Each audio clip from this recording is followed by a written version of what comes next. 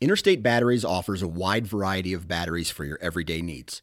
Stop into one of their thousands of retail locations and talk with a battery specialist about batteries for your truck, trail cameras, and even those weird batteries for your rangefinder. Interstate Batteries even offers cell phone repair in certain locations. For more information, visit interstatebatteries.com. Interstate Batteries, outrageously dependable. The best part of the hunting season is finally here. We've waited for this all year long. Now let's make it count with some great gear from our partners. First up, Tactacam is our title sponsor, and their point-of-view cameras are my go-to method for filming my hunts. Their new 6.0 camera has added a 1-inch LCD touchscreen that has totally changed the game for me. Its lightweight design, weatherproof housing, and one-touch operation really simplify the self-filming process and make sure that I have high-quality footage to share with my family and friends.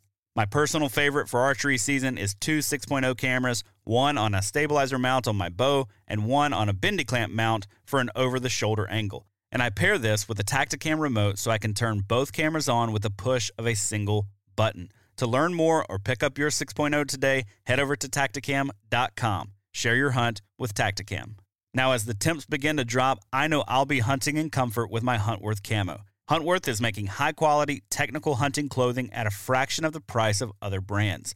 This time of year, I'm making sure to layer smart. I start with a set of base layers, either the Casper or the Bangor, which I have found to be very comfortable and moisture-wicking. Next, I'll have on either my Elkins midweight top and bottom or my Saskatoon heavyweight top and bottom. Either way, I'm also going to be bringing my Saskatoon vest. And because the hunting often gets better when the weather turns nasty this time of year, the Winstead rain suit lives in my hickory pack all the time. And I can honestly say that this is the best rain suit that I have ever used. You can learn more or grab your Huntworth gear today at huntworthgear.com. And finally, the onX Hunt app is an absolutely indispensable tool for me this time of year. If I'm not in the action, I'm going to be making a move to go find it. And the onX Hunt app helps me identify those terrain features that I want to key in on with their latest aerial imagery additions. The app now has fully functional 3D on both iOS and Android, low-resolution satellite images updated every 2 weeks with historic look-back and leaf-off imagery, all in addition to the base maps that you've always had in the app. Get more out of your maps this season and know where you stand with the onX Hunt app. Now let's get into this week's show.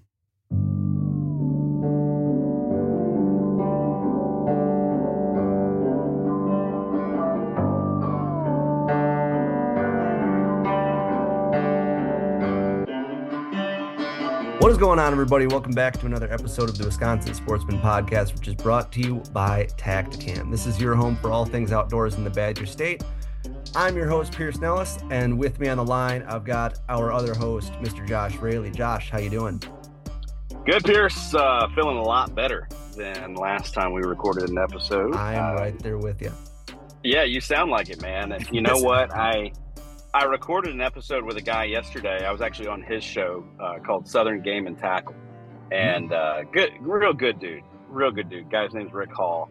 And he was like, man, you sound a lot better than you and Pierce did the other day. I was like, you listened. But yeah, man, doing a lot better. You sound better too. Yep. Still got the old Kleenex box sitting right here just in case. But I'm thinking this episode, we should have a few fewer sneeze breaks and nose honking, tutor honking. Sorry, as you said.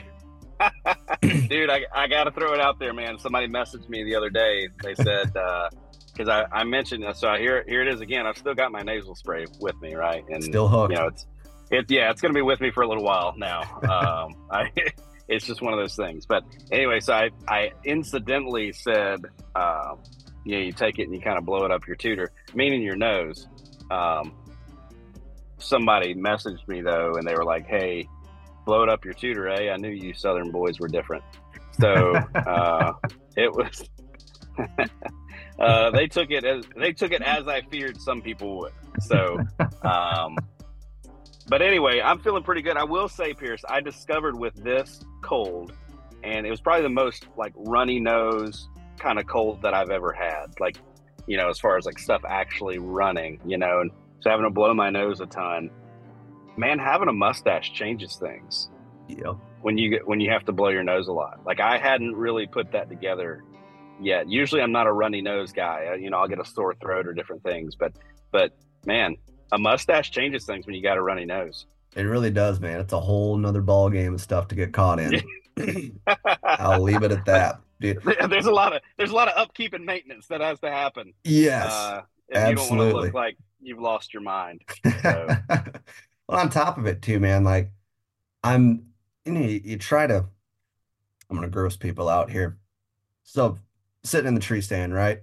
Cold November, crisp morning, nose is gonna start to run, right? Right. But you're sitting there up in a tree, try not to move too much. So you don't want to be like wiping your nose and, lifting your arm up or anything like that. I am like a freaking toddler when I'm in the tree stand, dude. I wipe my nose on anything and everything I can. Oh, yeah. Dude, it is like the mustache 100%. And I feel like this year, more than anything, the mustache has been giving me the grief of stuff getting caught in it where it ought not. And usually I'm pretty clean. This year it seemed like, man, I could not wipe that thing clean for the life of me. You need a special brush to like brush it out. Like a squeegee. Yeah.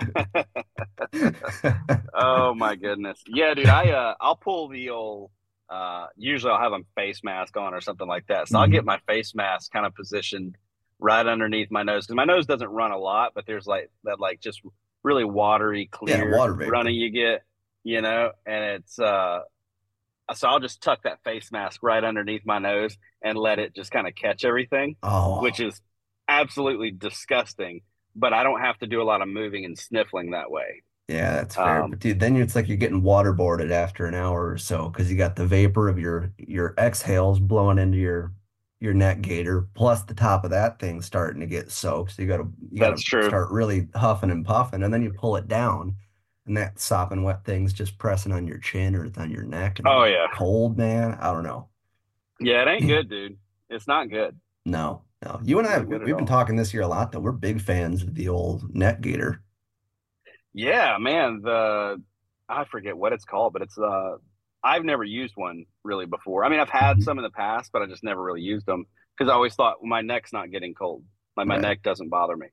But dude, I got this Huntworth neck gaiter, and there was just a day that I was just cold. I was like, man, I need to put on everything that I have, and so I wore it. And it's lined with that like Sherpa fleece, so it's a heat boost product. So it's got graphene, graphene infused fabric. And dude, that changed my life. Like I could wear one less layer of a jacket, like as far as a top, if I wore the neck gaiter. It was stupid. I was like, how have I not been doing this? Because dude, I was the type, like I called Huntworth last year and was like, hey, we talk about things that like we would like to see. And I was like, I would like for my Elkins stuff to fit under my Saskatoon stuff a little bit better because Elkins is made as an outer layer and the Saskatoon stuff is made as an outer layer. And they're like, yeah, that's not how it's intended to be used. You need to layer with something else under it. And I was like, yeah, I get that. But I'm like throwing on, multiple things. But this year, dude, like I didn't need anything. Like literally I wore my base layer, the hoodie, the Shelton hoodie, it's Shelton midweight hoodie, the Saskatoon vest, and the Saskatoon jacket. Throw that neck gaiter on. I didn't need any other layers inside, and was roasty toasty. Like that graphene stuff, pretty mean. It is, man. Yeah, it's really, really nice. I mean, you can definitely tell a difference. So if you've got some of their older clothing, it's not as bulky as like the old Walmart stuff you might used to have gotten. But it was definitely bulkier. So basically what the graphene allowed them to do is to get the same level of warmth in a 30% lighter and less bulky garment. So it is. So what I can do now, that I maybe couldn't have done in the past is take my jacket and my pants and my vest that are all, I mean, their Saskatoon stuff's made to be worn down to like real cold temperatures, right? And so I can take that and wear that stuff all the way down to some really cold stuff because I can just take that Saskatoon, roll it up, fit it all inside my pack. Because Right. what I hate doing, I have discovered, is wearing my clothes on the outside of my pack because I'm crawling through so much junk, like so much thick briars and stuff that I don't want to be getting hung up on everything. And I Right. don't want to be, especially if you've got like Sherpa lined clothing Yeah. and See you ya. get yeah, dude, if you get beggar's lice all up in your Sherpa lined, like that's not good, you No. know? And so I want it all inside my pack instead of hanging on the outside. And so I can do that. I can fit the pants, I can fit the jacket, and I can fit the vest. And that's in addition to the camera and everything else that I'm carrying in with me. Right. Which pack is that again? That's the Hickory The Hickory is pack. the bigger. Yeah, so I've still got the I think it's called the Lodi Hmm. pack, and it is a nice pack. That's their lighter weight, smaller pack. But for the rut hunt, man, I was doing so. I mean, every sit was planned to be an all day sit. So I Right. had beef jerky. I've got as big of a water bladder as I can find. I've Hmm. got one in the pack. I've got all my clothes because I don't want to come out. Like I do not want to get cold enough that I have to come out. Uh, I've got a camera arm, camera, four, 3 or 4 climbing sticks, depending on what I was doing, platform. A lot of times, if I didn't know exactly where and how I was going to set up, I'd throw my saddle in the pack as well. So, dude, I had that pack like crammed with stuff, but Right. it did a great job. But my smaller pack has now kind of become my quick hunt. I'm only going to be out for 2 or 3 hours, or maybe I'm going to go glassing for the evening, or early season. I'm not bringing in any extra clothes. Those kinds of hunts, Hmm. and then trail cameras. Obviously, I mean, I use that for dragging trail cameras around. So Right. Absolutely, man. I've been trying to figure out how exactly I want to play the pack game next year because this year I've been right, as you know, I mean, you saw it when we turkey hunted. I've got this tiny little, I don't even know how many liters it is, but I mean, it looks like a freaking like cycling backpack, but it's like this old Field and Stream pack that I have jerry rigged with, some of those, like the Night Eyes, the big heavy duty rubber twist ties, yeah, gear ties. stuff. Yeah, those things, the gear ties. And then I take my saddle platform and I basically just wrap the strap of that around the platform once and then basically through the arm loops around the body of the pack and then hook it back on itself on the little whatever you'd call that stud or the button and cinch that thing down so it's tight down to the pack. And that's how I'm running my gear right now. But that thing's so small, I can't fit a jacket in there. I can fit one trail cam, my knife, an extra pack of hand warmers. It's got room for like a water bladder, but honestly, dude, I'm like the worst hydrator in the world. So usually that just stays in the car. Um, but man, this year I've been doing exactly what you said, taking my jacket and I'll hook it over the two steps of my climbing sticks and I'll wedge it in there between my hip and the steps and I hike in that way because it's a freaking uphill hike in those bluffs that I've been hunting and you work up sweat pretty quick. And Yeah, man, there are two things that make that tough. One, as I mentioned, it is very uphill. Two, there's beggars lice freaking everywhere. Even yesterday morning, I right. was out there and like, dude, I was walking up. I mean, it's like a logging road going in. You know what I mean? Like it's pretty open. I brushed up against one thing in the dark. I don't know what it was. I don't know where it was. But man, I went to put my jacket on and I just did a quick check. I like kind of just wiped my arms to make sure that there wasn't anything on because I hate when I get beggar's lice inside my jacket and then I go to put Yeah. something else on and then it's scratching me all day. Dude, my whole right arm from like the bottom, like the top of like my bicep down to like the middle of my forearm, just a blanket of beggar's lice. So I was like, are you freaking Uh, kidding me? So it was just that a is the worst. pain in the butt. But what I was Yeah. getting at with the NetGator quest was yesterday, I forgot mine. And Uh-oh. man, it was chilly yesterday morning, especially on Yeah. a little draw on the bluffs. Yeah, I don't know. I got to figure out the gear situation for next year and work out what pack I want to bring in. Because I'm also just like, being a minimalist. And Right. I don't like to bring in anything that I might not need. Like if I can get Yeah. by without it, I'm going to. I'm a big pockets guy. I like cargo pants. I like having different, spots on my person that I can store gear rather than lugging around a pack. But, Right. as a saddle Right. hunter, it's a necessary evil. So, Yeah. Man, I get way too hot on the walk-in to hmm go truly minimalist. Like, I know a lot of guys are like, I don't carry a pack. I just stick everything in my pockets. And I'm like, dude, I've got mile and a half plus walks a lot of times. Like, how are hmm you?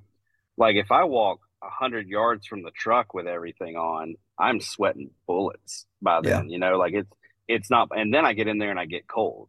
Because I'm soaking wet. So like, there's no way I'm going to walk in with everything. Like, dude, I have to go in like legit. There are a lot of times that I'm going in with 2 layers.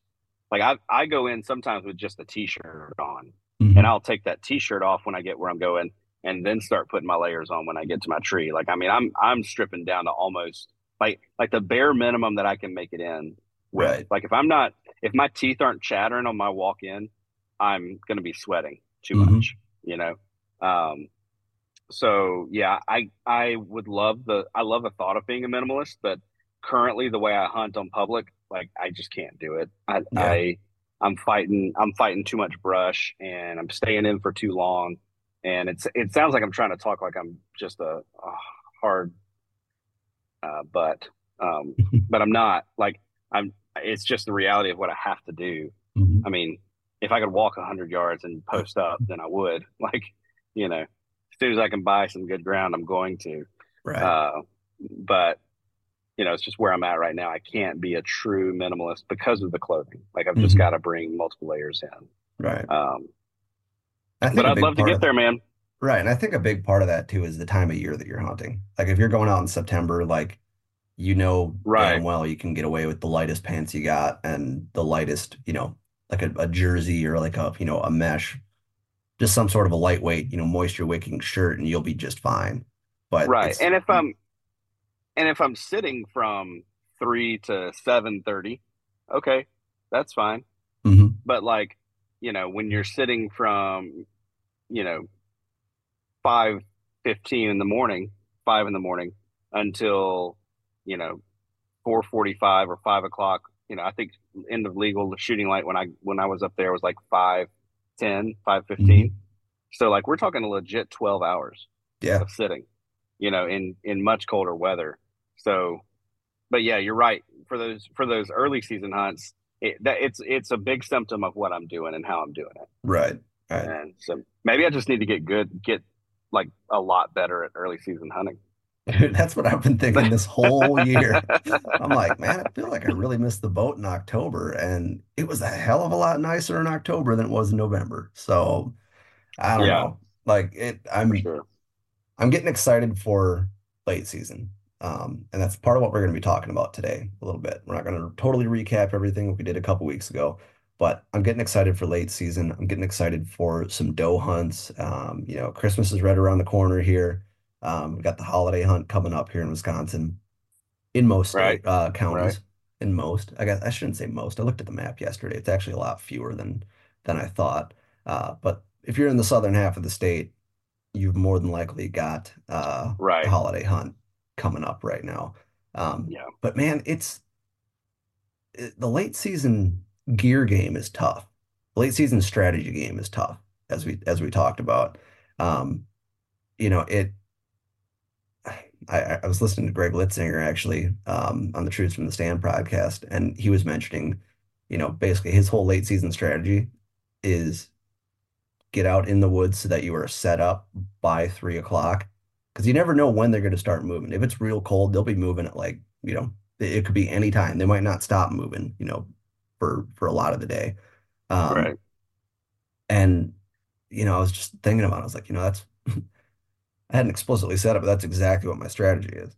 Get out there, sit Right. up, be in the stand, be quiet, don't move at 3 o'clock, and just wait it out because you know where they're going. If you've done your scouting, you know where they're going. Right.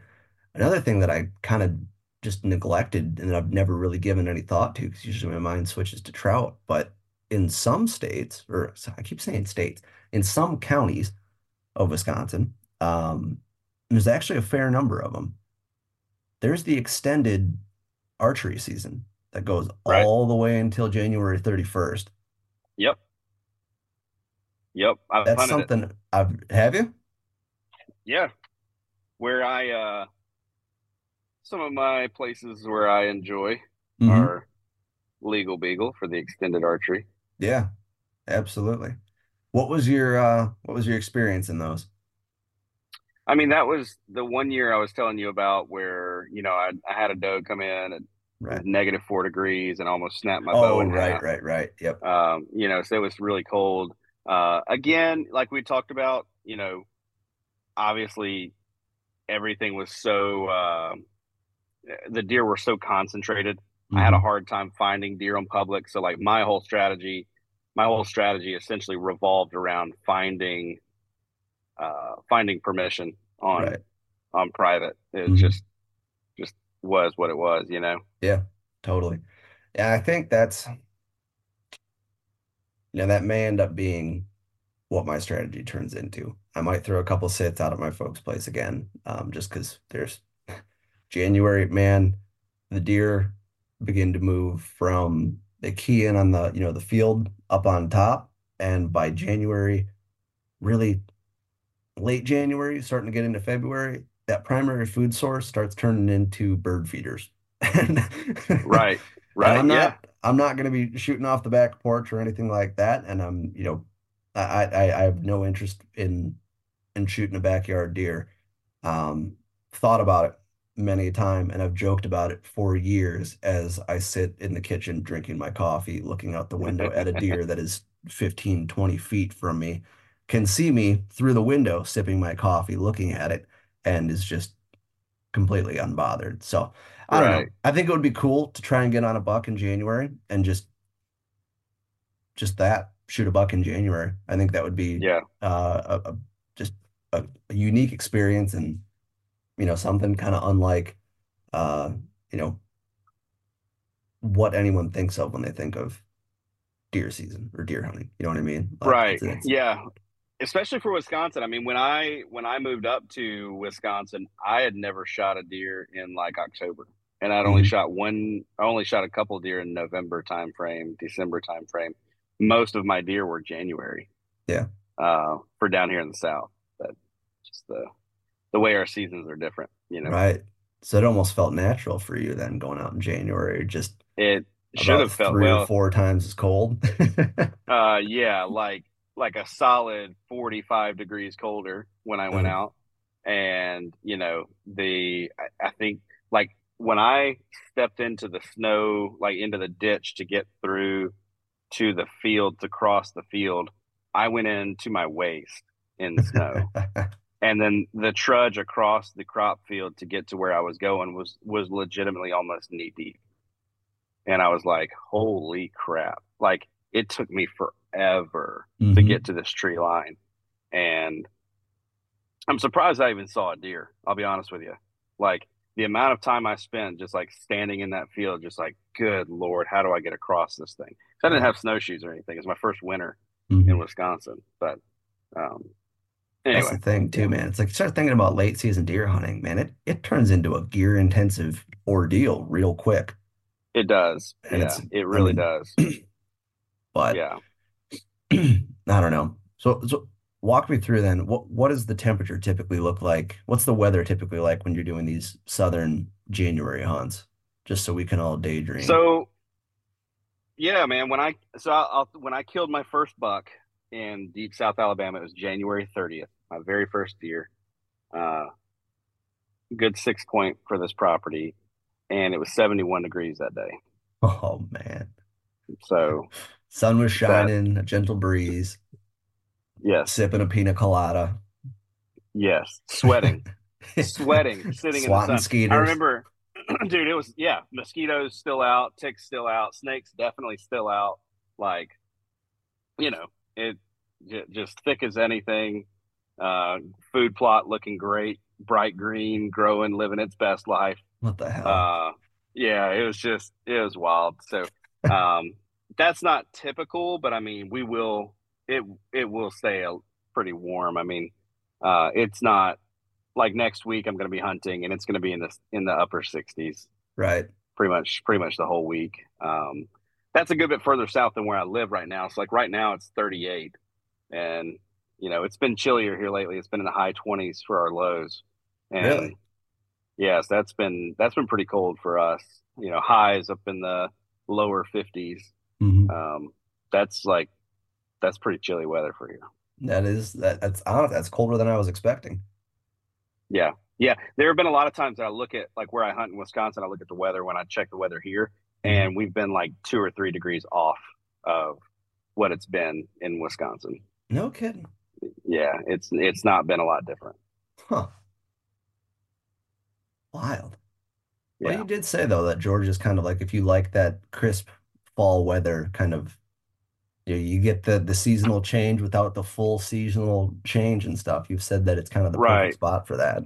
Yeah, so we're in kind of like northwestish Georgia, so Hmm. we don't get a lot of snow, but we definitely get the seasonal changes, Right. which is real nice. So, Definitely.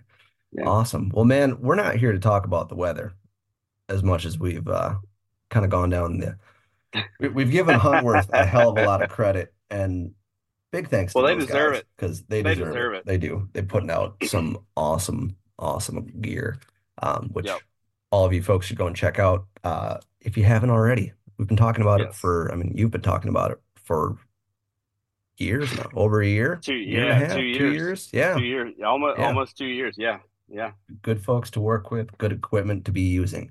Yep. Um, Last week we discussed crossbows and cell cams.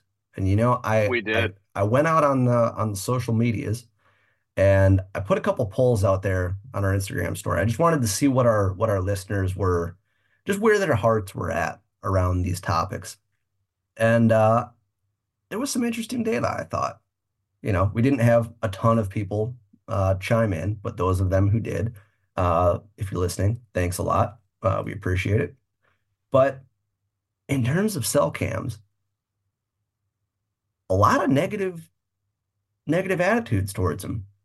Yep. There really are. The Dude, 73% of people. Sorry, go ahead. no, I was just gonna say I got the same. Like I had people emailing, messaging, texting. Like I had people text me that I'm like, I have no clue where you even got me. Like how you even know my phone. Like, have we ever talked on the phone? I don't know. Hmm. But like I had people reaching out, being like, I hate cell cameras. I'm not going to use them anymore. I'm so sick of seeing them on public land. But Right. anyway, go ahead. Well, 73% what? No, that I was going to say 73% of folks said that overall they felt that cell cameras were bad for hunting as a whole. Uh, Same kind of thing. Or I guess in terms of a negative light, 58% of folks said that they shouldn't be allowed on public land. 92% of people said that cell cameras make people a worse hunter. Wow. 92%.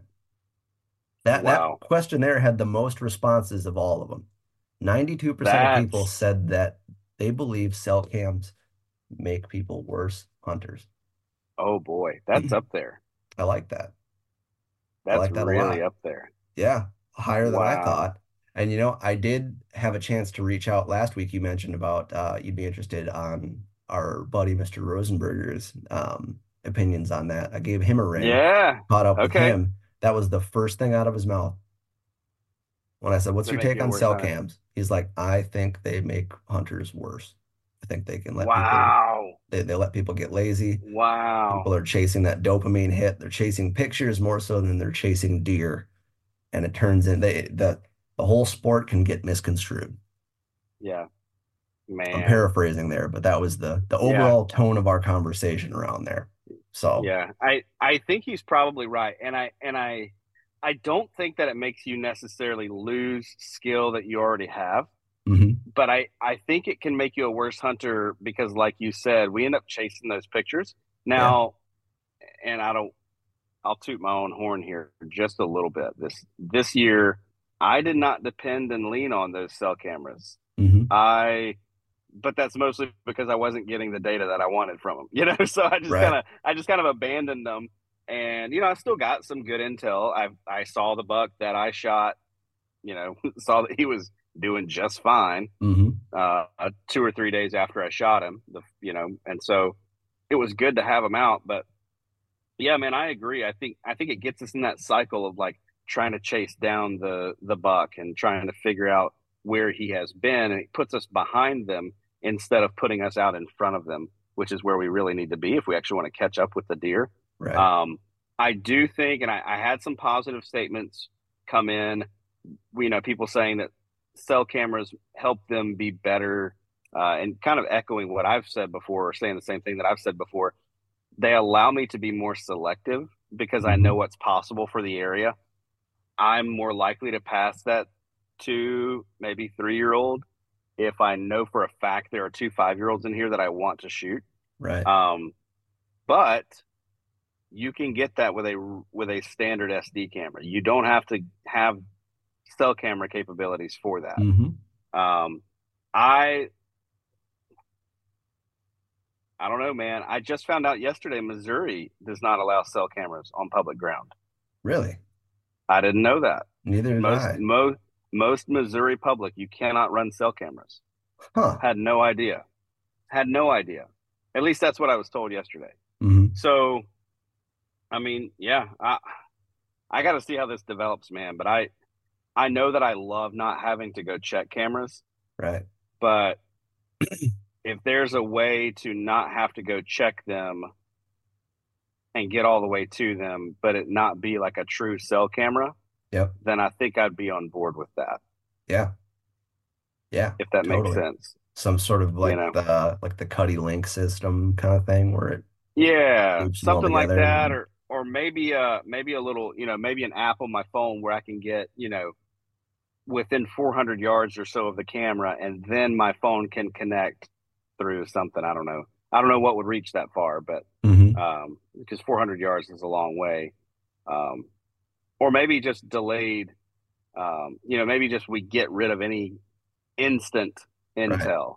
Right. You get a weekly dump, or Yep. even a daily dump is better than what a lot of guys are doing. A lot of guys are, get a picture at 8 o'clock in the morning of him going back up into a bedding area. So you go sit there at 3 o'clock that afternoon and you shoot him when he comes out.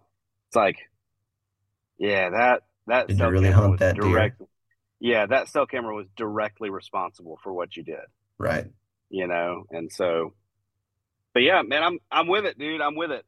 If cell cameras were banned tomorrow on public ground, I would not be disappointed, other than the precedent that it sets whenever you start taking things away from hunters. Because when you take it Mm-hmm. away, you basically never get it back. You open the Right? I've door. heard Tony. Yep, you open the door. I've heard Tony Peterson say that an absolute ton, and I think he's right. You're very rarely going to get that back. Mm-hmm. And so, if we're going to take it away, we need to have really good reasons. But I wouldn't be brokenhearted. Right. Right. Absolutely.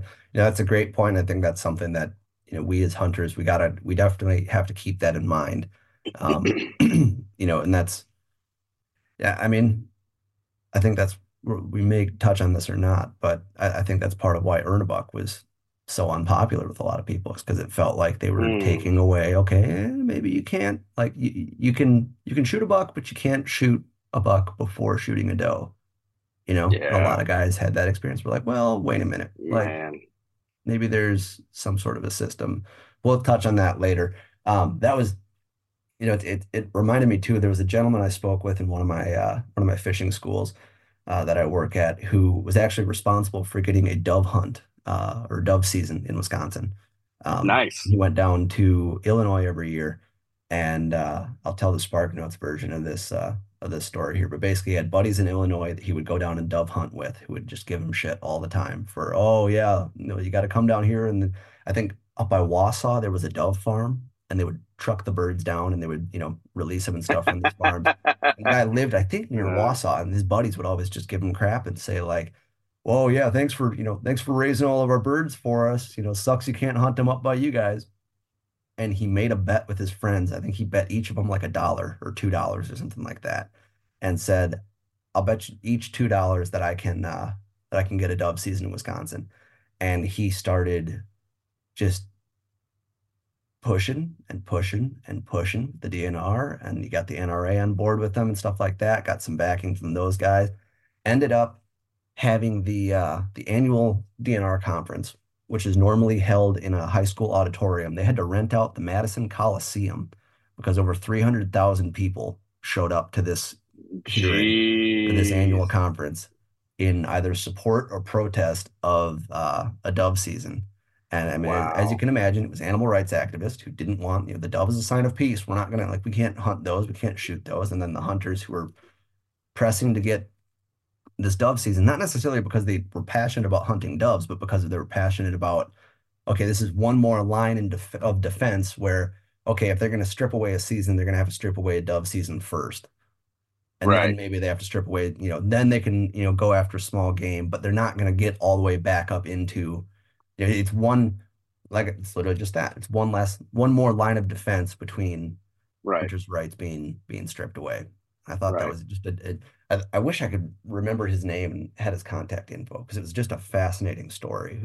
I think he'd be a great guest Yeah, for us to man. have on. So I know somebody that knows him. When we have on the guys from the Wisconsin Waterfowl Association, Mm-hmm. they have talked about that story, and they've talked about the gentleman that was kind of behind the scenes with a lot of that. So I can, I would say with 90% certainty, I can get a hold of him for us Awesome. We may have to to do have him that. on. I think that'd be cool. That'd be Definitely. really cool. Definitely. So circling back to cell camps here, Yep. I've got two questions here. So you mentioned Missouri is now no Yep. longer allowing them on uh, public land. So it started with Kansas, right? And then bumped up to Missouri. I I Do don't. I think Missouri may have been first, but I don't know. Okay, gotcha. Either way, that general vicinity, some Yep. big buck stakes or states, some states that are pretty darn good for shooting big whitetails. Yep. A lot of good public land access there. Do you think that is going to continue to spread? Do you think more states are going to adapt that? Do you think Iowa might be next? Or I'm not, maybe you don't have to call your shot. Although if you want to call a shot, by all means, be my Dude, guest. I think if any state's going to, I if any state is going to outlaw those, I think there's a good chance it could be Wisconsin really. because the primary reason that is getting brought up for a lot of these cell cams being banned is not that, hey, it's unethical from a hunting standpoint, Mhm. but that we are invading privacy of others, and we are Right. messing with, like, just because I go out on public land with my kids does not mean I want pictures of my kids sent to your cell phone. Hmm. You know what I mean? And because Wisconsin is such a versatile state when it comes to outdoorsmen and women, you know, people who love bird watching and kayaking and hiking and mushrooming, or, um, whatever you call that, looking for shrooms, mushroom hunting, like, Not doing shrooms and going for a hike. not doing shrooms and going for a hike. We're going on a hike looking for mushrooms, and we're not going to eat them while we're out there. And we're not looking for the ones. We're not looking for ones that make us talk to trees, right? So, um, but foraging. There we go. Got the Yeah. word foraging. So there are so many people out there on our public lands that are not deer hunters, right? That there's the possibility that they just get sick and tired of it all. And I know guys are going to say, well, wait a second. We hunters, we're the ones that pay for the land. They're not paying for Hmm. the land. Like, we're the ones who are being taxed on our, firearms purchases, ammo purchases, gear purchases. That's the money that's funding the public land. It's like, yeah, they may depend on our money, but we depend on their public support Right. for keeping these places open, Right. right? Nobody is ever going to Hmm. say we need to have hundreds of thousands or millions of acres of land uh, just for people to hunt on. Right. It has to be recreation in general. That's part of the fight that we have to take up. We have to take up everyone's right to use and recreate on these public lands, period. Right. Right. And so, yeah, it's just, it has to be that way. And so because Wisconsin has such a strong presence of non-consumptive users, that is people that aren't out there to shoot something, or people that are out there to shoot something that has nothing to do with cell cameras, pheasant hunters, Yep. duck hunters, small game hunters, like coyote hunters. Those guys could give a rip about your cell cameras, and they probably don't like getting their pictures taken either. Right. You know what I mean? And sent to my cell phone, especially the one pheasant hunter that I caught peeing. Like he probably doesn't want that on my phone, right? No. Now he saw it, turned around, kind of gave it a little smile, you know. So he knows what was up, but he might have done it on purpose. I don't know. But anyway, like if another state is going to do it, especially a state in the Midwest, I think Wisconsin could be one of them. Interesting. And what factors into that? Do you think it's just the fact that we have such a diverse recreation, or a diverse, Yeah. wide range of recreational opportunities and just interests that people have? It's the wide range coupled with the fierce devotion to whitetail hunting, because Mhm. I go out in Georgia on public ground and I don't see the number of cell cameras I see in Wisconsin. I go out in Alabama on public ground. I do not see the number of cell cameras there. Like, you talk to people, I would love to speak to some other hunters or hear from other hunters who've gone to other states. I feel like Wisconsin might have more trail cameras on public land than a lot of other states. Yeah. I think would we're second taking I think we're taking the big buck game so seriously on our public lands that. that we've just got more. There are just more cell cameras out there on public ground, and I think that, coupled with other people not necessarily wanting to see them out there, other types of users, those Right. two things together kind of clue me into, like, this may be coming sooner than we think. Right. Right. And that's fascinating. And do you think, without spot burn or anything here, do you think proximity to urban areas plays a role in that? Do you think it's because, 1,000%. yeah, because do you think if we were like One, a more rural state like Nebraska or Iowa, where yeah. there's frankly a lower population, we don't have, those states don't have that. Sure, they got Omaha and Des Moines and whatever, and I don't know what the populations of those are, but they don't have a Madison, a Milwaukee area, a Wausau, Green Bay, that kind of stuff. Right. And I'll be honest, I don't recall what the populations are of those, but I know that Madison and Milwaukee, at the very least, are pretty darn Well, populated. their reach is extensive too. That's the Mhm. thing. It's not just that it's a lot of people. It's that it's expansive, Mhm. right? So there are a lot of people that live in the Madison area, in the Milwaukee area. I mean, goodness gracious, like, just look at the stretch between Madison and Milwaukee. Yeah. Like there are so many people in that stretch of ground, and there's so much public ground in there, and there's so much hunting going on in there, and there's so many big deer in there. But like, yeah, so like those areas that where we have a lot of people are going to be those areas where there's better cell phone reception, so they're more likely to Mhm. have a cell camera on them. The hunters who hunt there have a job in a city with probably a little bit more disposable income than a rural, uh, you know, guy farming might have, and a little bit more of a desire to have a cell camera. A little bit less time to check SD cameras, so he's more likely to have a cell camera. Maybe a little further from where he hunts, so he's more likely to have a cell camera. But those Mhm. are also the same areas that everybody and their brother is probably going to go hike on for the weekend because it's close to Milwaukee or Right. whatever. Yeah, You know what that's I mean? true. So like, it is. I think it's going to create these hot spots where, yeah, you might go hunt a place in, I don't want to name. You might go hunt somewhere that's more rural and say, "There's no trail cameras out here." Like, what are you talking Mhm. about, Josh? But just go around Milwaukee, see how many cell cameras you find. Right. Right. But it's a lot more than you think.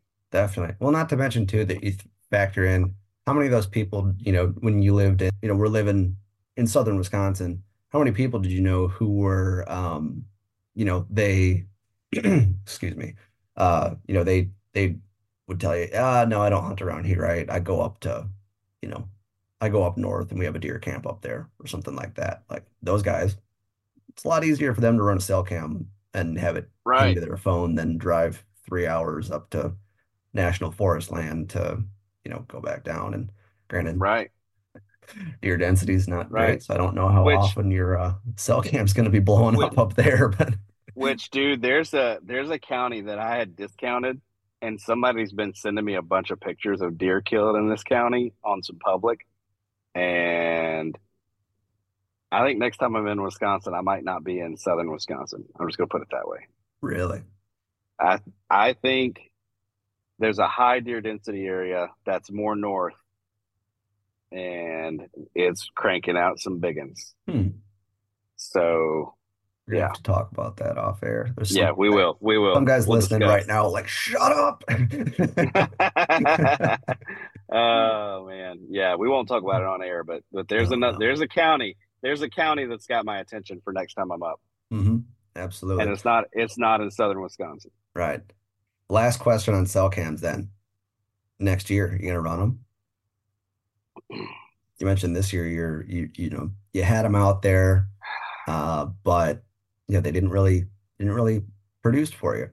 They weren't that beneficial. You kind of Yeah, got some intel, kind of took some inventory, but you didn't. I am going to run cell cameras on private ground in Georgia. All right, I'm going to run SD cameras on public ground. got it. That's where I'm at. I like it. That's where I'm at. I like that a lot. And yeah, I mean, it just is what it is. And a lot of it, I'll be honest with you, it comes down to my kids, right? Like I'm gonna, we'll have food plots and we'll have feeders out there, Hmm. man. And you know what? I want to know when the deer are coming to them.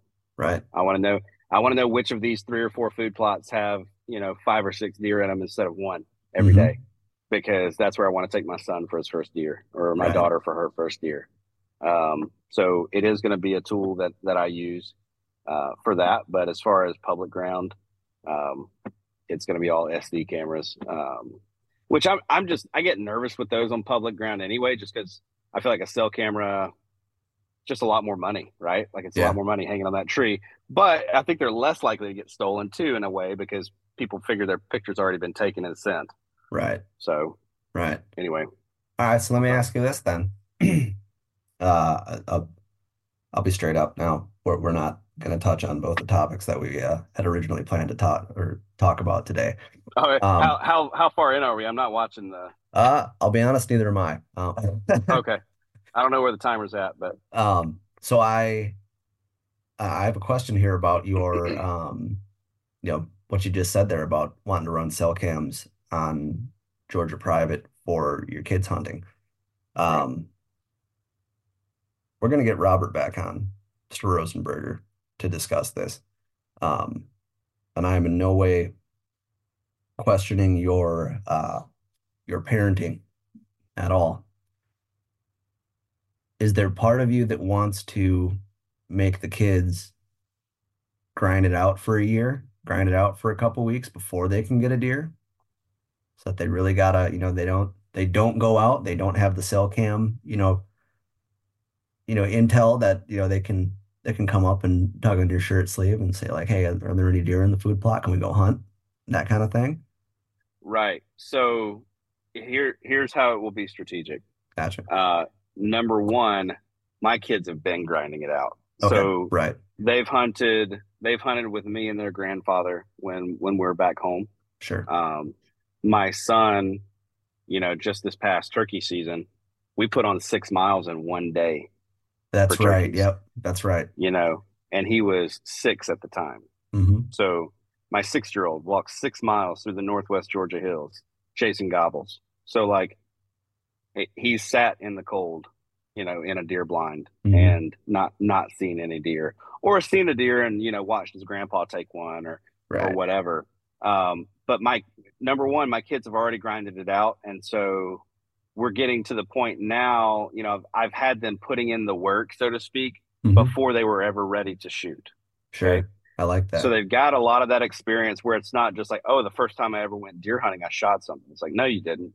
Right. You you watch somebody shoot, or Hmm. you know, like they've been around for my dad took my daughter and he missed, and she was so upset that he missed that deer. But he missed it at like 20 yards with a shotgun. So it's Yeah. like, what happened? You know, like how did that happen? But it was just standing in front of him in a food plot. Hmm. Um, but so like they've already put in the work. Number two, they will not know that there is a cell camera there. Oh, They will know that there all is a right. camera there because they're going to Yep. help me hang the camera. Yep. They will probably know that there are some deer there, but they will never be introduced to the fact that we can just pull that up at any time and see, like, oh, they came out yesterday, let's go. You know what Gotcha. I mean? Yeah, So totally. it will be introduced, and basically that just tells me where to heighten the odds, because while there is a concern of making it too easy for your kids, there's Hmm. also the concern of them going 3, 4, 5 years without ever killing a deer. Right. Like, I don't care who you are, that's not good for hunter recruitment. Right. Like my my first season carrying a gun went as well as it possibly could. Hmm. We went out opening or for youth season, saw some deer. My dad didn't let me shoot them because they were small. Um, which he's from Michigan, so he didn't know what a small deer was. Turns out everything down there is small. Um, and so he didn't let me shoot them. And so there was really only two deer that we saw. They were actually two melanistic deer. Oh, They were cool. probably fawns. They were both black, like jet black. Like he wasn't even sure because he had just moved to Alabama. He was Right. like, "Wait a second, I don't even know if these are whitetails. Like, what what is this? Right. Kind of thing." Um, anyway, we never saw any deer like that again. This is on public ground. We hunted the rest of the season and did not see another deer until that, and that was no, mid-November. We hunted the Hmm. rest of the season almost every weekend. Finally killed a deer January 30th when a 6 point stepped out in the food plot. So that was like as good as it could be, Hmm. for a new hunter. Yeah, And I want a similar experience for my kids where they have to put in the work, and only once they put in the work, they pull the trigger. totally. And at the same time, I want them to see deer. Right. Absolutely. Absolutely. Yeah, that as you were saying that, I realized that was part of my questioning of it as well, was like, man, that was me for a couple of years going out and hunting, and like, maybe I'd see a deer, but it was in the brush and it was like way far away and I couldn't get a crack at one. And like, dude, I just grinded and Right. grinded and grinded. It was, I mean, 2.5 years before I shot my first deer.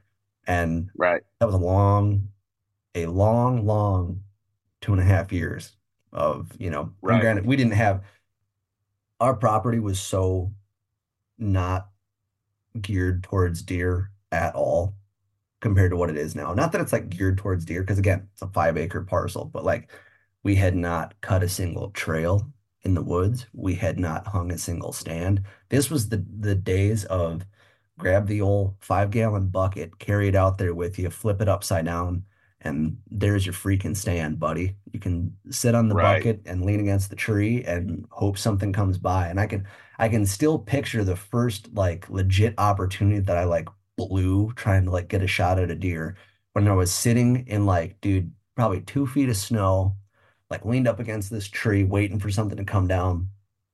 And it was back in the days where your dad had to be with you or had to have a parent or a mentor with you for the first 2 years. And I was sitting there and I was looking at his way and I was chatting with him.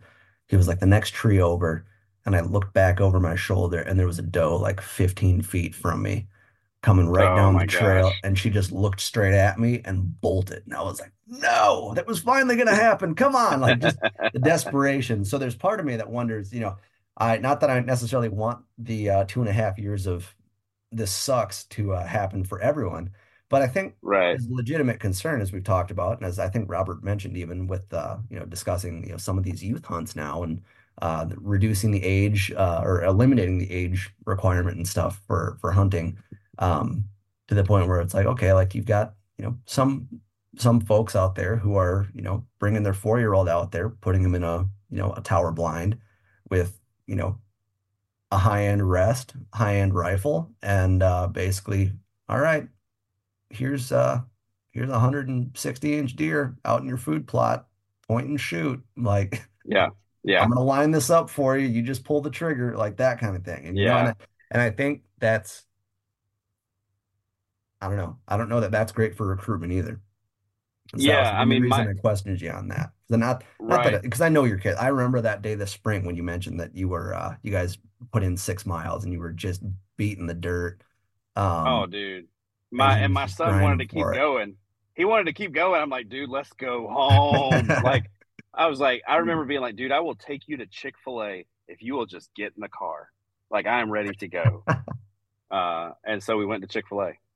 But but Man. yeah, I mean, dude, those kids have been out there with me, grinding it out late season scouting since they were 3 and 5. Hmm. They've been out there chasing gobbles with me since they were 3 and 5. I've had them out on public ground. Like I was taking them out for the youth weekend Hmm. at the place where I really like to hunt. I was taking them out on youth weekend to listen for turkeys and try to get close to turkeys. We didn't even have a gun. We Right. just wanted to get close to turkeys because we knew there aren't a lot of youth hunters out there. Which, Hmm. if you got a kid and you want to get them a turkey for youth season, like holler at me. I know a good public spot to get them a turkey because there's like zero youth pressure on this place. Hmm. Um, but dude, we just go out there and chase turkeys around. Right. Um, and so they put in the work before they could carry a gun. Right. And they know what goes into it. But yeah, That's we'll cool, see. man. That's really cool. We'll see. I like that. So you mentioned the kids aren't going to know that you've got a cell cam on the food plot. As far as they Right. know, it's an SD cam, or they know that there's deer in the area. Right.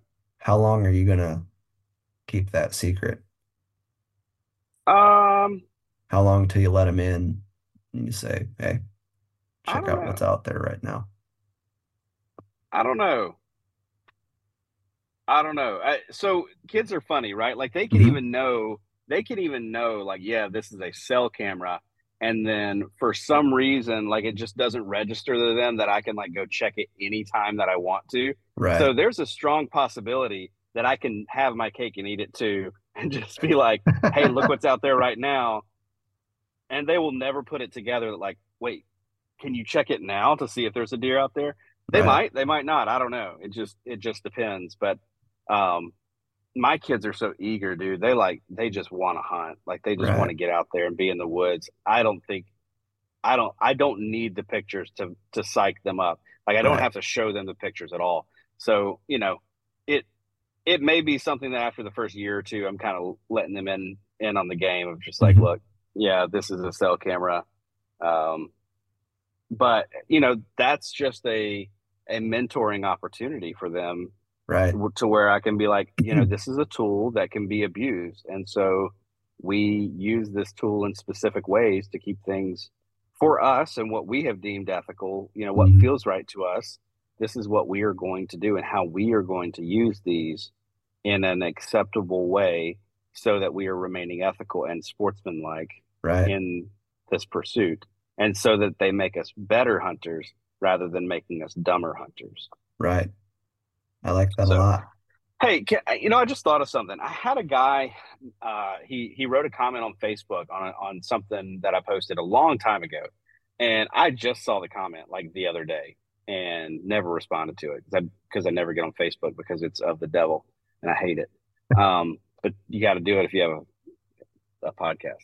Hmm. So I was talking about how I want people to be out on public lands.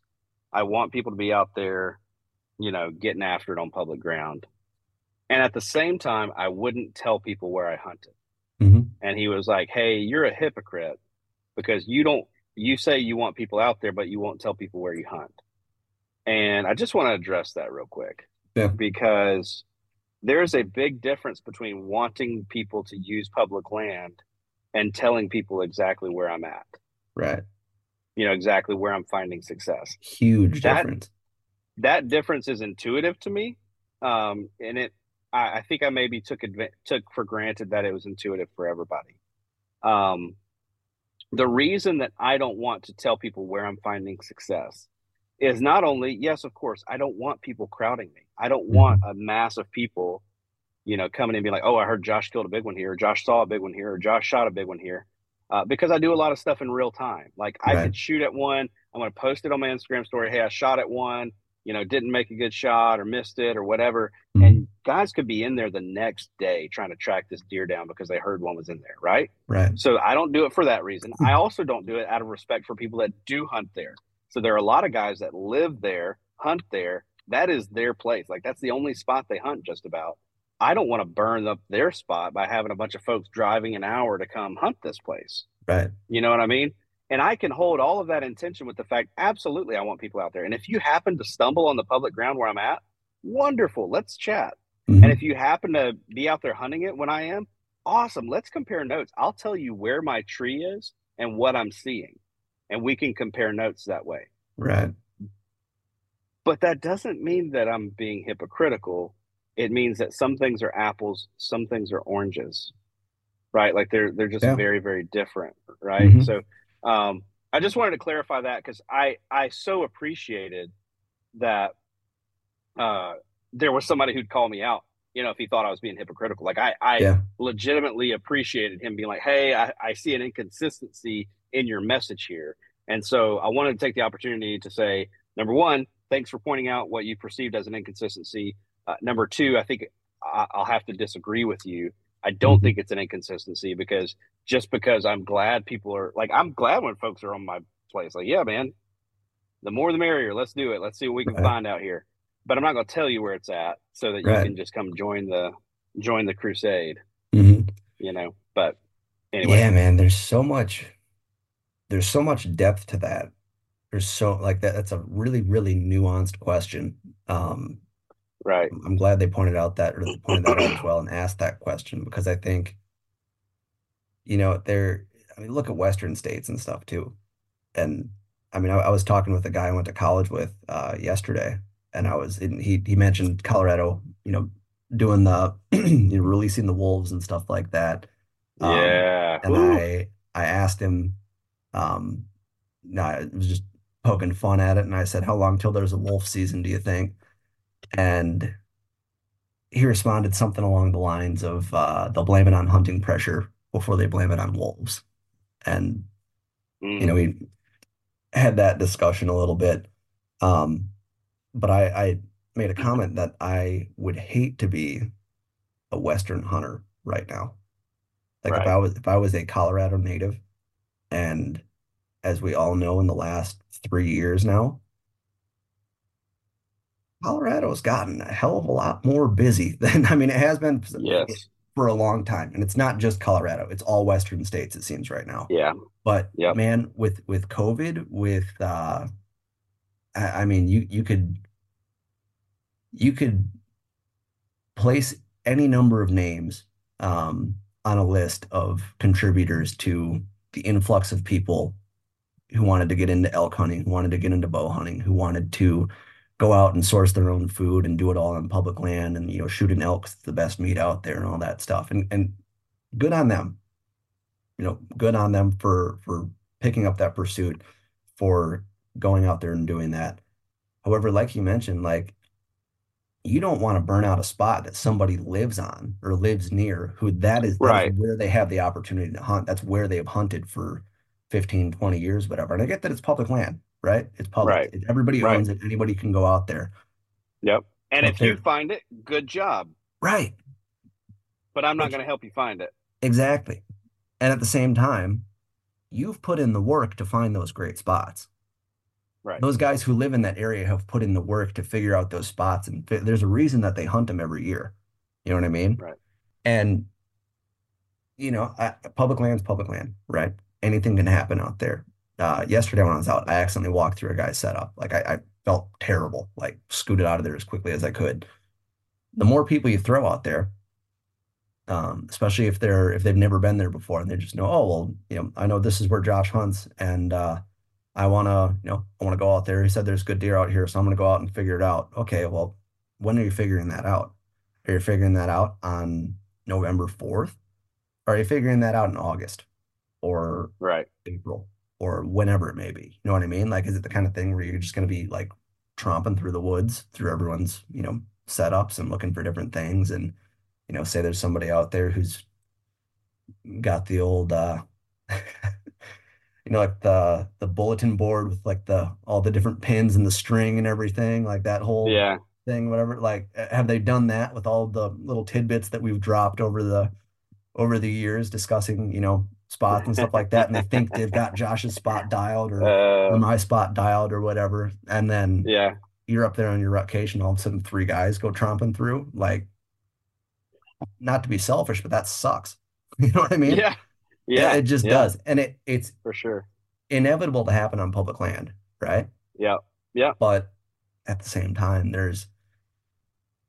I don't know, I'm a big believer in the figuring it out for yourself within reason, Yeah. right?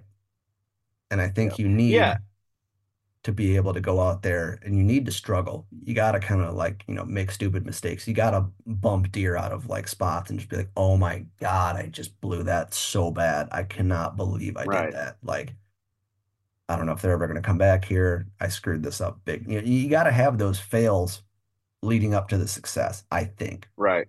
I I think that's agree. my take on it. Because I don't think making it too easy is good for recruitment either, No, I agree with that. I think the right? kids who have it handed to them on a silver platter are probably not going to stick with it. And if they do stick with it, they're going to be in it for the wrong reasons. Yep. I agree with you completely Um, there. not to say they can't grow, shift, and pivot. Just Hmm. saying we're not setting them up well for success as outdoorsmen and hunters. Right. Um, you know, Absolutely. I like your approach, the cell cams and your kids and how you're getting them into it with, setting them up for success, but not doing everything for them. I like that you've had them out right. there and you've had them putting on multi-mile days, chasing gobbles and stuff like that. I mean, that's cool. I think a lot more. I don't have kids. I'm just spouting off right now. I have I have zero parental experience right now. Um, but I think that's Well, and cool. I think that's a great way to do it, to get kids, get you build up that. I mean, that you build up the pursuit. They get that hunting is right. hunting. Hunting's hunting, not killing, right? Right. And that's what it's all about. Like, I mean, these kids have been out there scouting with me for years at this point. Like Mhm. they've done it. And, next week we're going, or at the end of this week and into next week, we're going to be hunting in a place where is it a little bit easier to kill a deer? Probably, Yeah, I haven't killed a deer out there since 2019. And that's because we're, I don't know, we're kind of old men when it comes to hunting this place because we kind of just like to watch them. right. It's the family farm. We also don't have a single camera out there this year. Sure. We didn't put one out. Dude, and that's My dad fun. wanted, yeah, my dad wanted a different experience, dude. He wanted a different experience. Didn't put any cameras out. He went out opening day of bow season, has a buck come in, misses the buck, Hmm. right? Has another bigger buck come in. That's probably one of the biggest he's seen on the property. He wounded that buck. That's right. I think it was probably a shoulder Hmm. shoulder hit, a shoulder hit, non-lethal shot, right? Non-lethal Yep. shot, most likely, but we don't know. Opening day of gun season, he goes back out there. The buck he missed comes comes in. He shoots the buck he missed in bow season, opening day of gun season.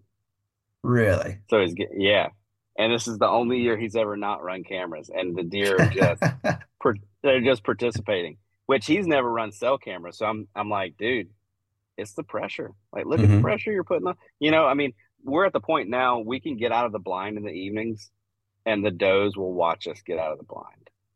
Oh Like God. they don't, yeah, yeah.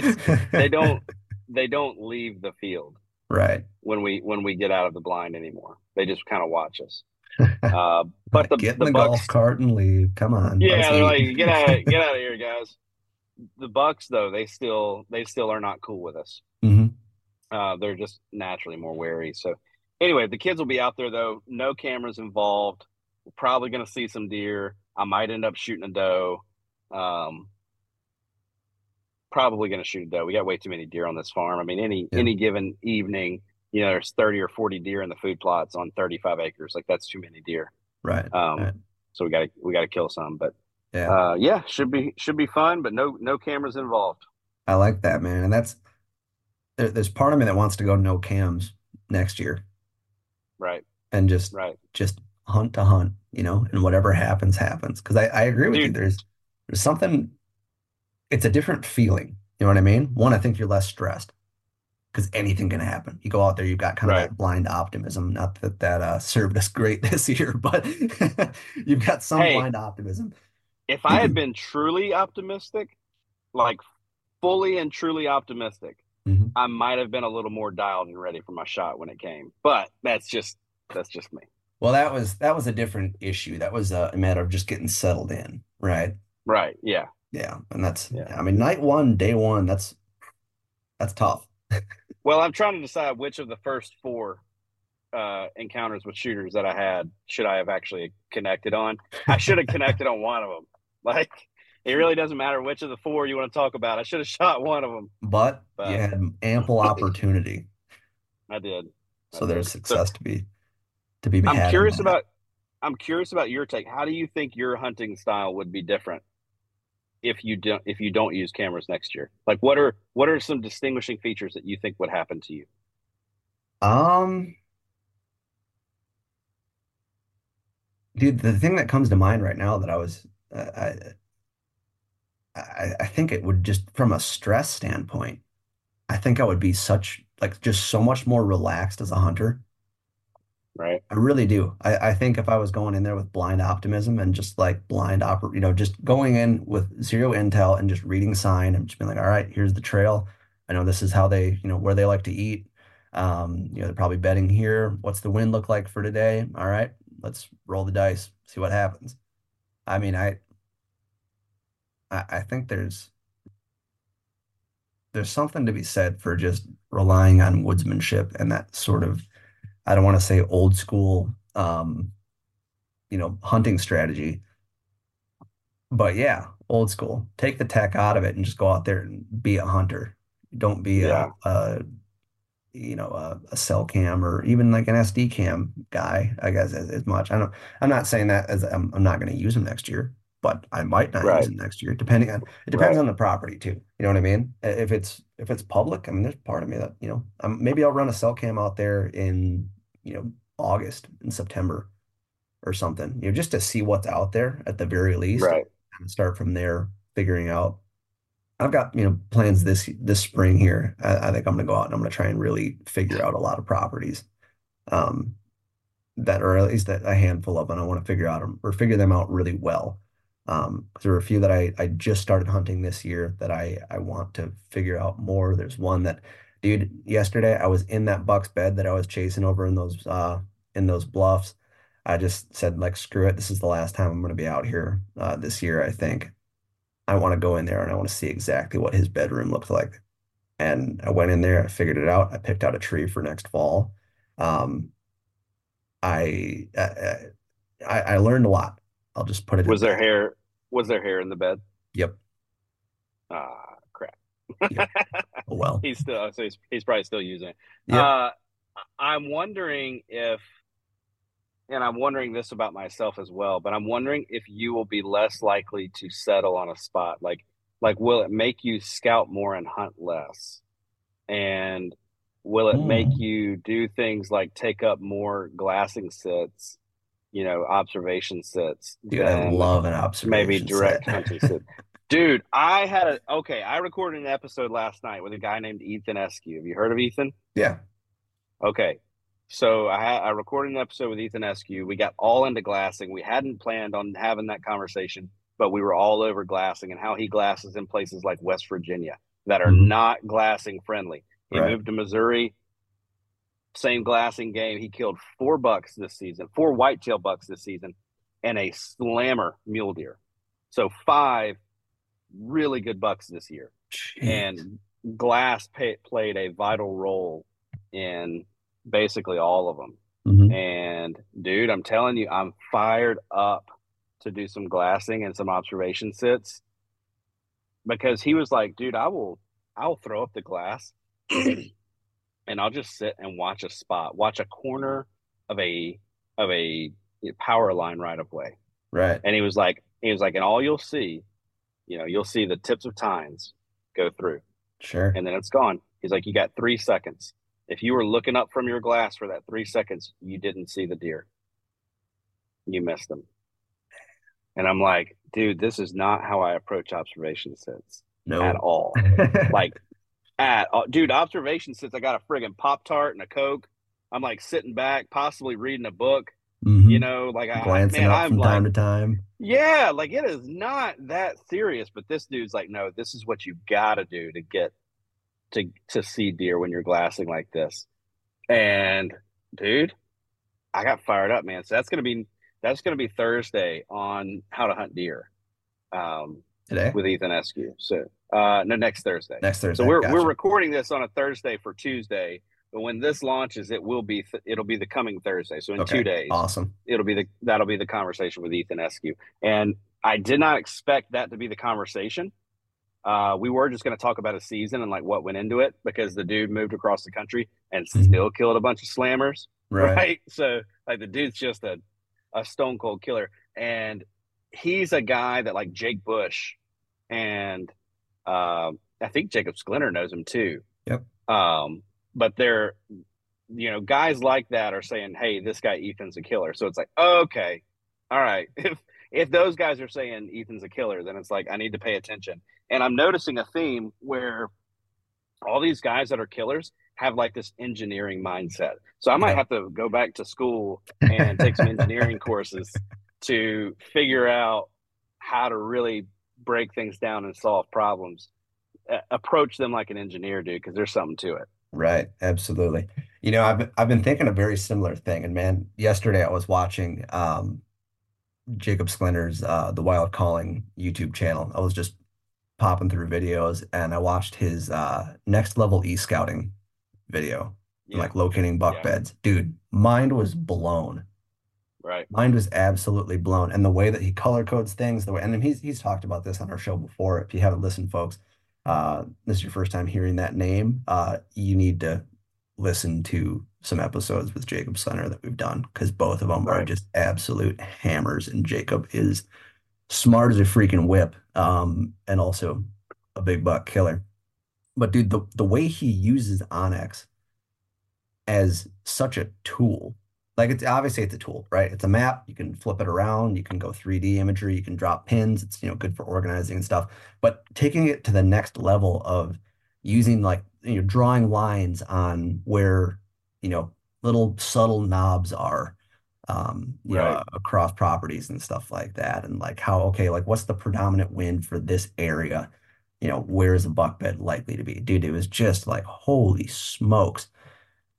So I'm definitely with you on that. That a lot of these guys are approaching deer hunting with more of like they're engineering a property, or they're reverse engineering a property, I should say, to figure out where Yeah. these bucks are at. Yeah. I need to learn the mindset that. So I'm not even worried necessarily directly about their tactics at this point. Mhm. I want to learn how to think to problem solve like that, Right. if that makes sense. So Yeah. I almost want to have a whole conversation where it's not like, okay, I don't want to know anything about buck bedding, where you're finding it, how bucks travel. I don't want to hear any of that stuff. What I want to know is what resources you used to become an engineer, from Ethan and Jacob and guys like Mhm. that. Like, what resources did you use or learn from that helped you learn to think like that?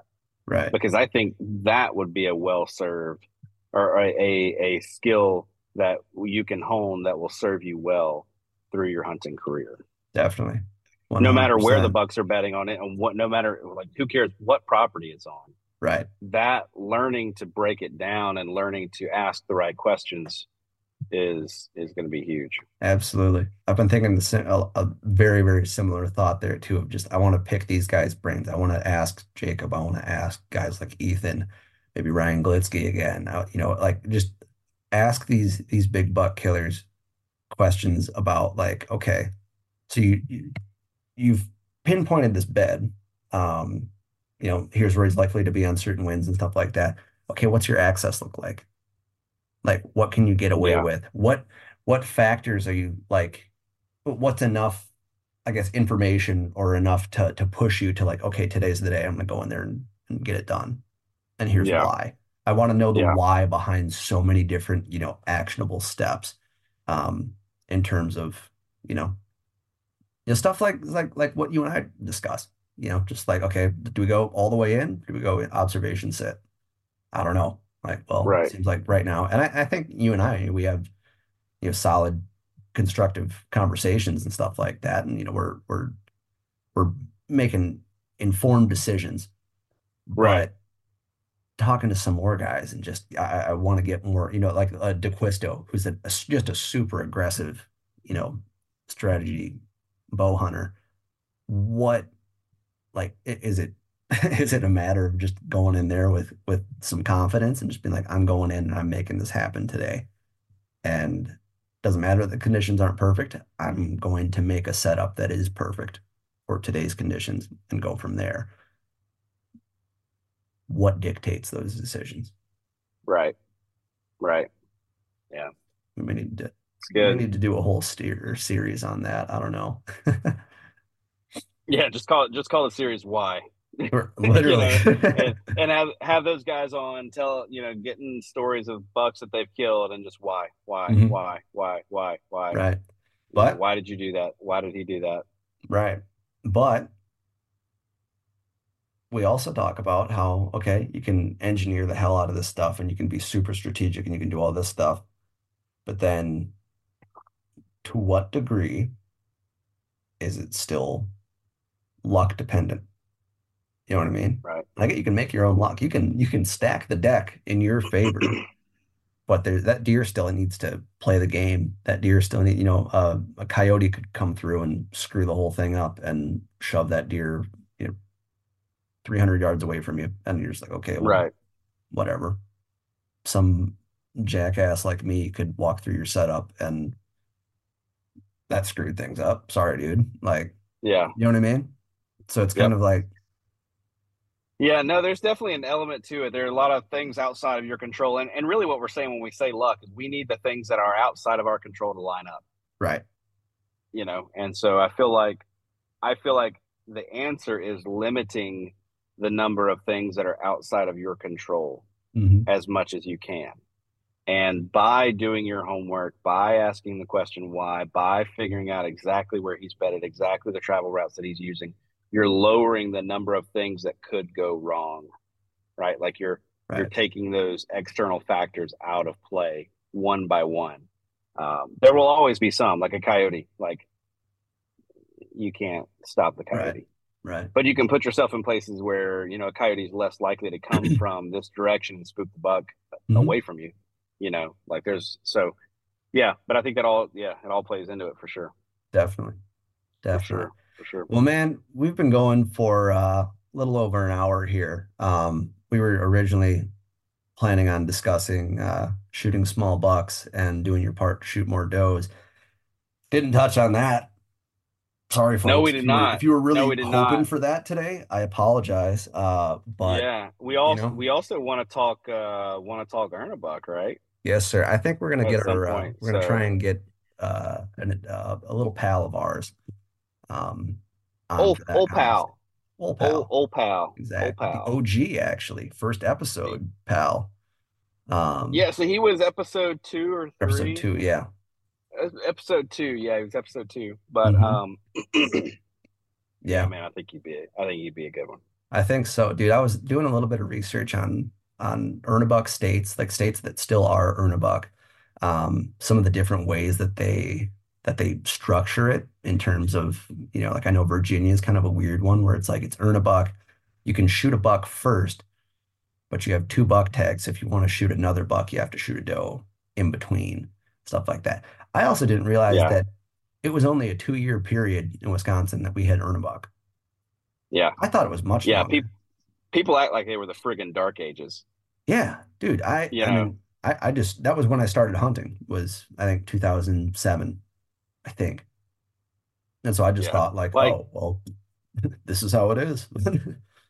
yeah. And so like, here's another.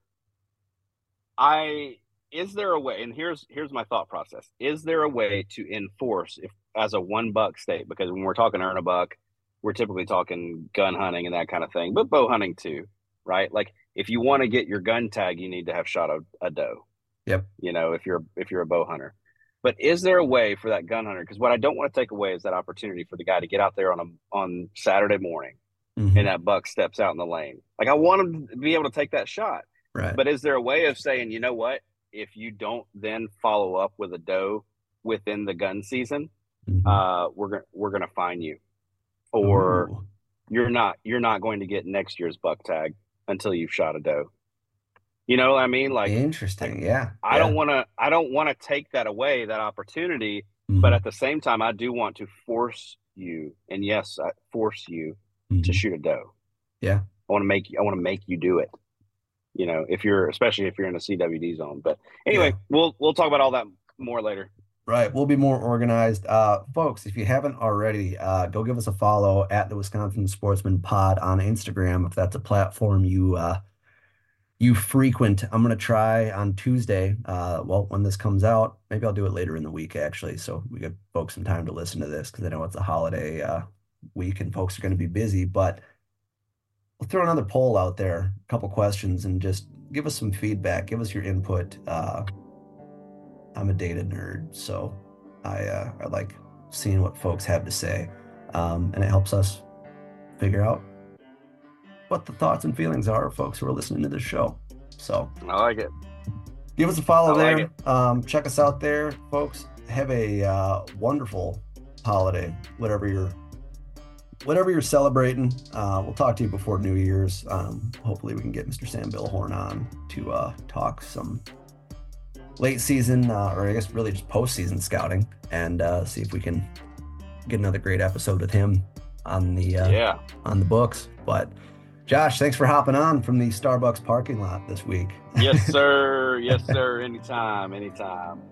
That's all for this week's episode. As always, thank you so much for tuning in. If you dig this show, be sure to subscribe to this podcast wherever it is that you get your podcasts. While you're at it, if you could leave me a 5-star review, I would very much appreciate that. You can also follow along with my outdoor adventures on Instagram at The Wisconsin Sportsman or at How to Hunt Deer. That's also the best way to get a hold of me. Suggest topics, guests, or questions that you'd like me to explore on the show. Big thanks to our partners, Tactacam, Huntworth, and OnX. Please go support the brands that support this show. And if you're looking for more great outdoor content, check out thesportsmansempire.com, where you'll find my other podcast, the How to Hunt Deer podcast, as well as a ton of other awesome outdoor podcasts. And until next time, make sure you make the time to get outside and enjoy the incredible natural resources that are ours as Wisconsin sportsmen.